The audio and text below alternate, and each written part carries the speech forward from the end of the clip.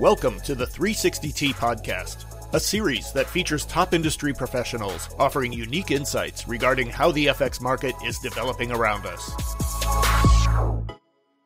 Hello, and welcome to the 360T Podcast with myself, Galen Stops, and I'm delighted to be joined today by Axel Merk, President and CIO of Merk Investments. Thanks for joining me today, Axel. Great to be with you, Galen. Let's dive right in, because I've got quite a few things I want to ask you. We've seen another period of sustained low volatility in FX. Do you think that this will continue to be the case going forward, let's say between now and the end of the year? Well, let me give you a few answers. The obvious one is one I'm sure you've heard before, that the risk is buffered by the Fed's action, central bank action around the world. With all the QE and the forward guidance, it takes perceived risk out of the market. Also, the guidance for the rather slow withdrawal of that should keep volatility contained. Now, that said, obviously, lots of things can increase volatility as we're talking. The risk has been off a little bit in the market. I am more concerned about kind of structural changes in the market that might set us up for substantially high volatility with very little, if any, notice, and that we can go into those.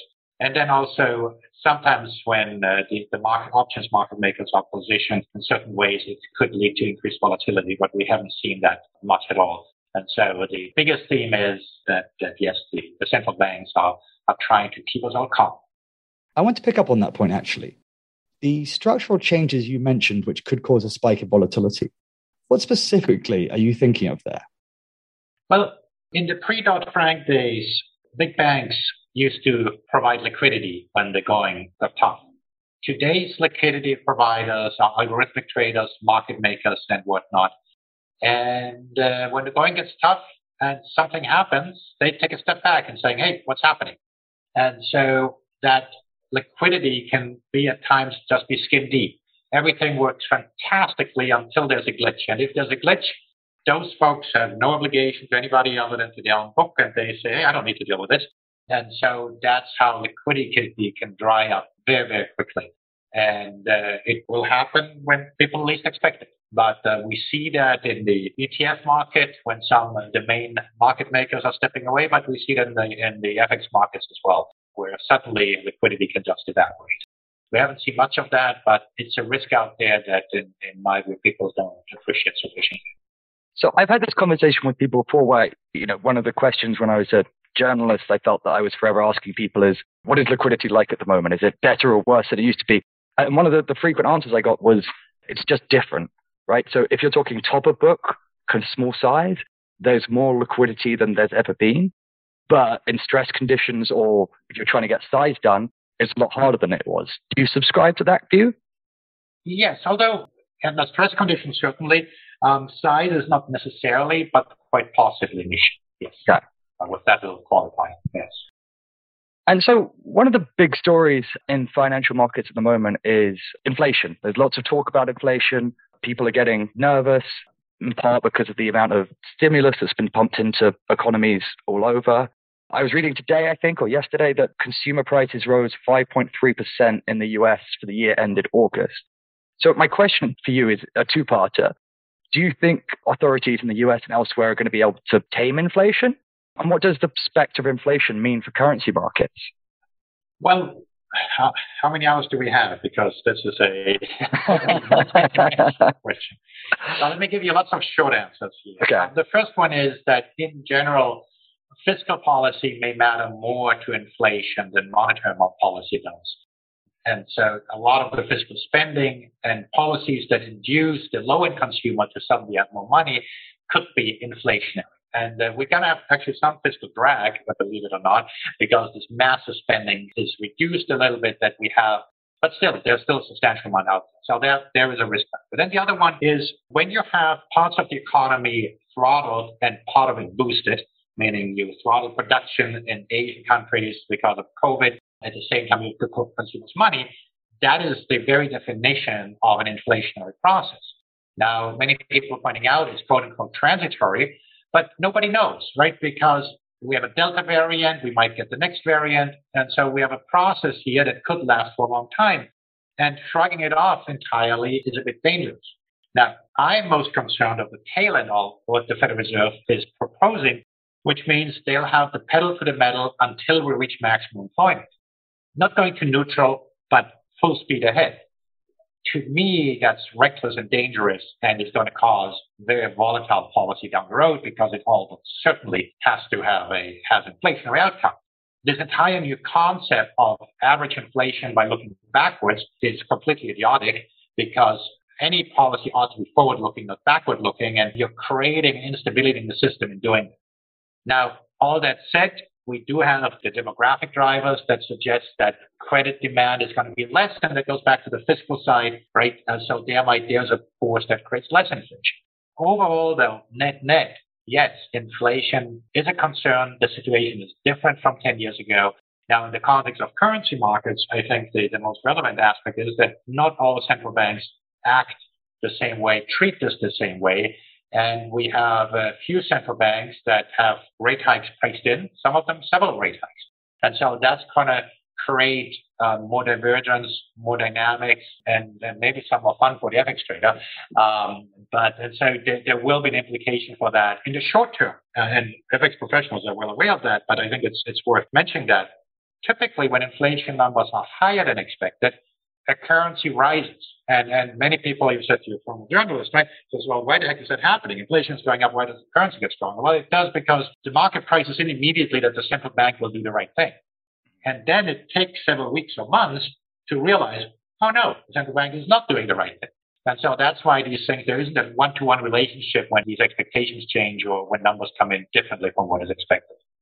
Yeah, your comments about transitory inflation made me chuckle a bit. I saw a wonderful Wall Street Journal headline earlier today, which was transitory inflation can be a lasting affair. So I think I agree with you that no one really has a clue what's going to happen there with that one. And neither are central bank firms, right? I mean, they are there just as much. By playing it down, they are risking damaging their credibility.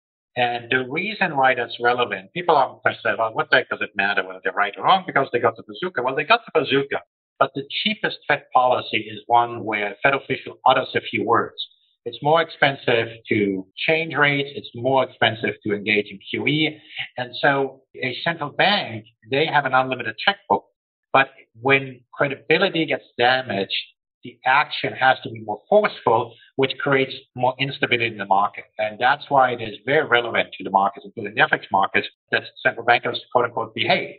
And when they don't go back from their esoteric policies, I think that creates long-term issues in the markets. You mentioned QE there. There's been a lot of talk as well to see if the Fed will shrink its bond buying program before the end of the year. Do you think that they will? And what are the implications of that for financial markets? Well, I think the Fed has signaled that, several of the Fed have said this QE is useless at this stage. I happen to agree with that. But they have signaled they'll phase out the additional purchases. I don't think there's any rush to reduce the size of the balance sheet. They regretted it last time they did it.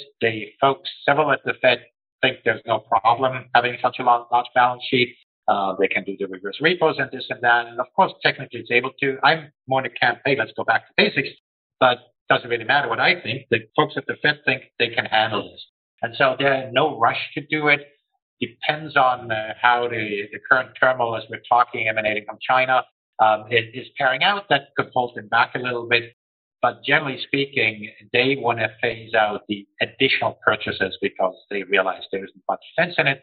They're just so petrified that there could be a taper tantrum that they want to make absolutely sure that they do this as boringly as possible.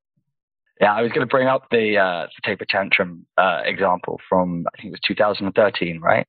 Well, we've had, in 2018, we have something as well. Yes, I mean, yes, we've had a few hiccups in the markets. And of course, I mean, the thing is that the fact that the Fed is concerned about it means there is something we should be concerned about because the market should be able to stomach a change in Fed policy, right? We have taken perceived risk out of the market. I keep mentioning the word perceived because that's what monetary policy does. It doesn't make the market less risky. It takes the perception of risk out of the market. It makes junk companies look less risky. And obviously, as people then pile into these, you're increasing risk. You're not taking it out. And the more you push yourself into that corner, the more difficult it is to get out of that. One thing I've said since 2008 is that the best short-term policy may be good long-term policy. And I still believe that. Now, Christine Lagarde, head of the ECB, a few weeks ago, kind of said the opposite. He said, we cannot worry about the long term. We have to worry about the short term issues. I could not disagree more. The best way to deal with a crisis is to have an institutional process. In the US, we have bank failures all the time, but we have an FDIC process that handles the resolution. So having a process is what's important if you're a policymaker. And central bankers have lost sight of that and trying to just patch up any crisis that comes along. Switching gears slightly, the other big kind of headline story, I would say, this summer and recent months has been that there seems to be a crackdown happening on big tech in China.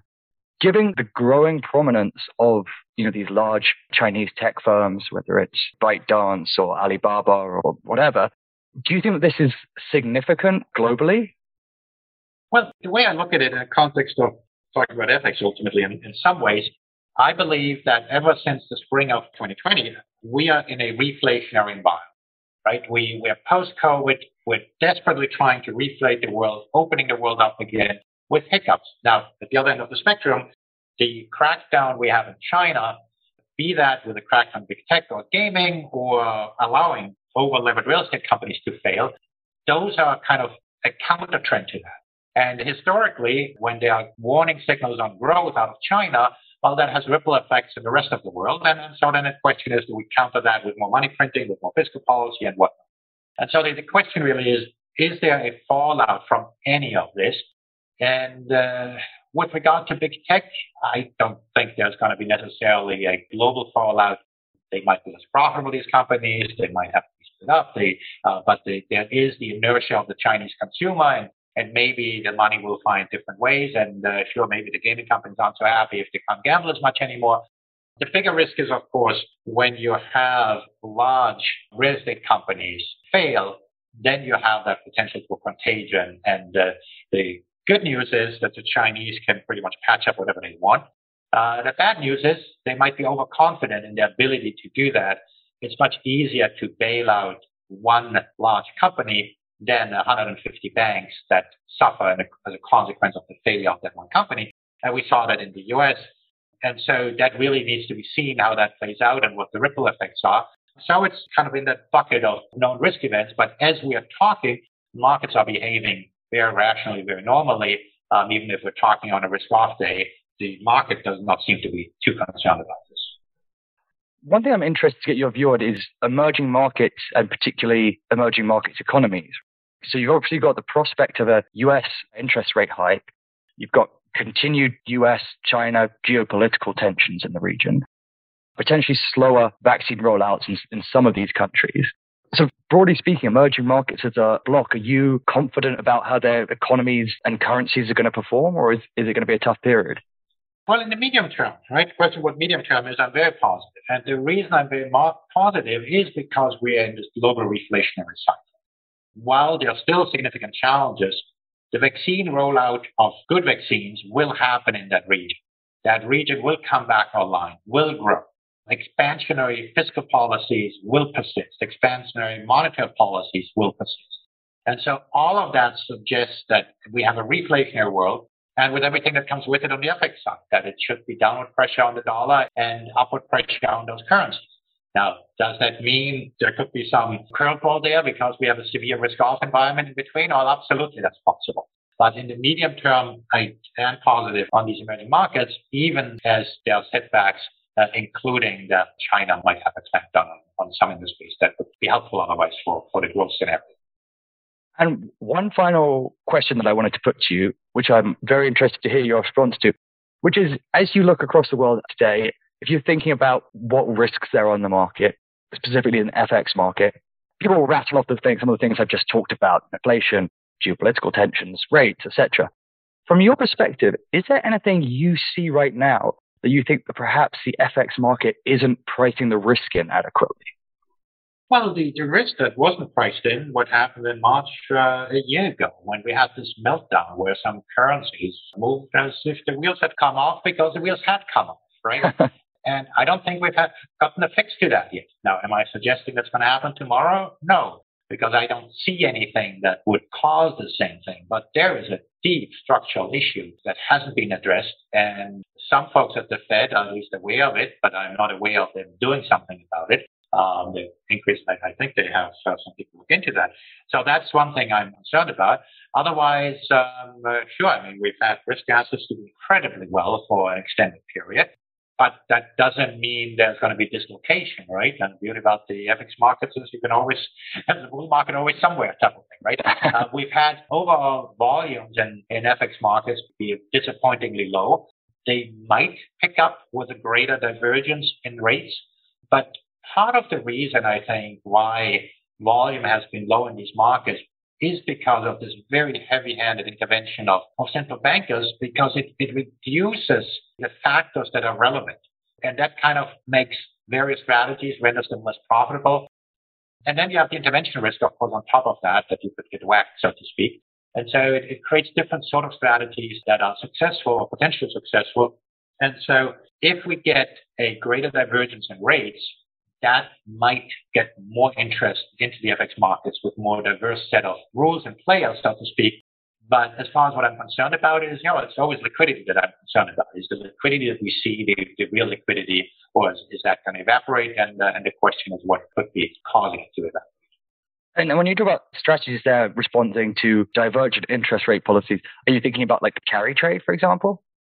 Well, anything, right? I mean, there are many things you can do, but yes, even traditional carry trade strategies or momentum strategies, any sort of directional or mean reversion strategies, and many of them haven't worked quite as much. More broadly, kind of to what I'm concerned about, if you look at the market in the short term, I think the market prices in there various geopolitical events, elections and whatnot coming in, seems very properly priced. But longer term, I would, in the FX market, there's very little risk that's priced into anything. And that's somewhat normal in today's environment. But then again, shocks do happen, right? And so we don't know what they will be. But if you mentioned carry trade, right? Once a carry trade comes back into fashion, people key off on it. And then something blows up. And so the question is how levered people will get before they're taught a lesson. And so for the time being, that seems all quiet on the Western front, so to speak. And on that note, we'll go quiet on this front as well. Axel, thank you so much for joining me today. I really enjoyed our chat. Yeah, my pleasure. And to all our listeners, please do join us again next time.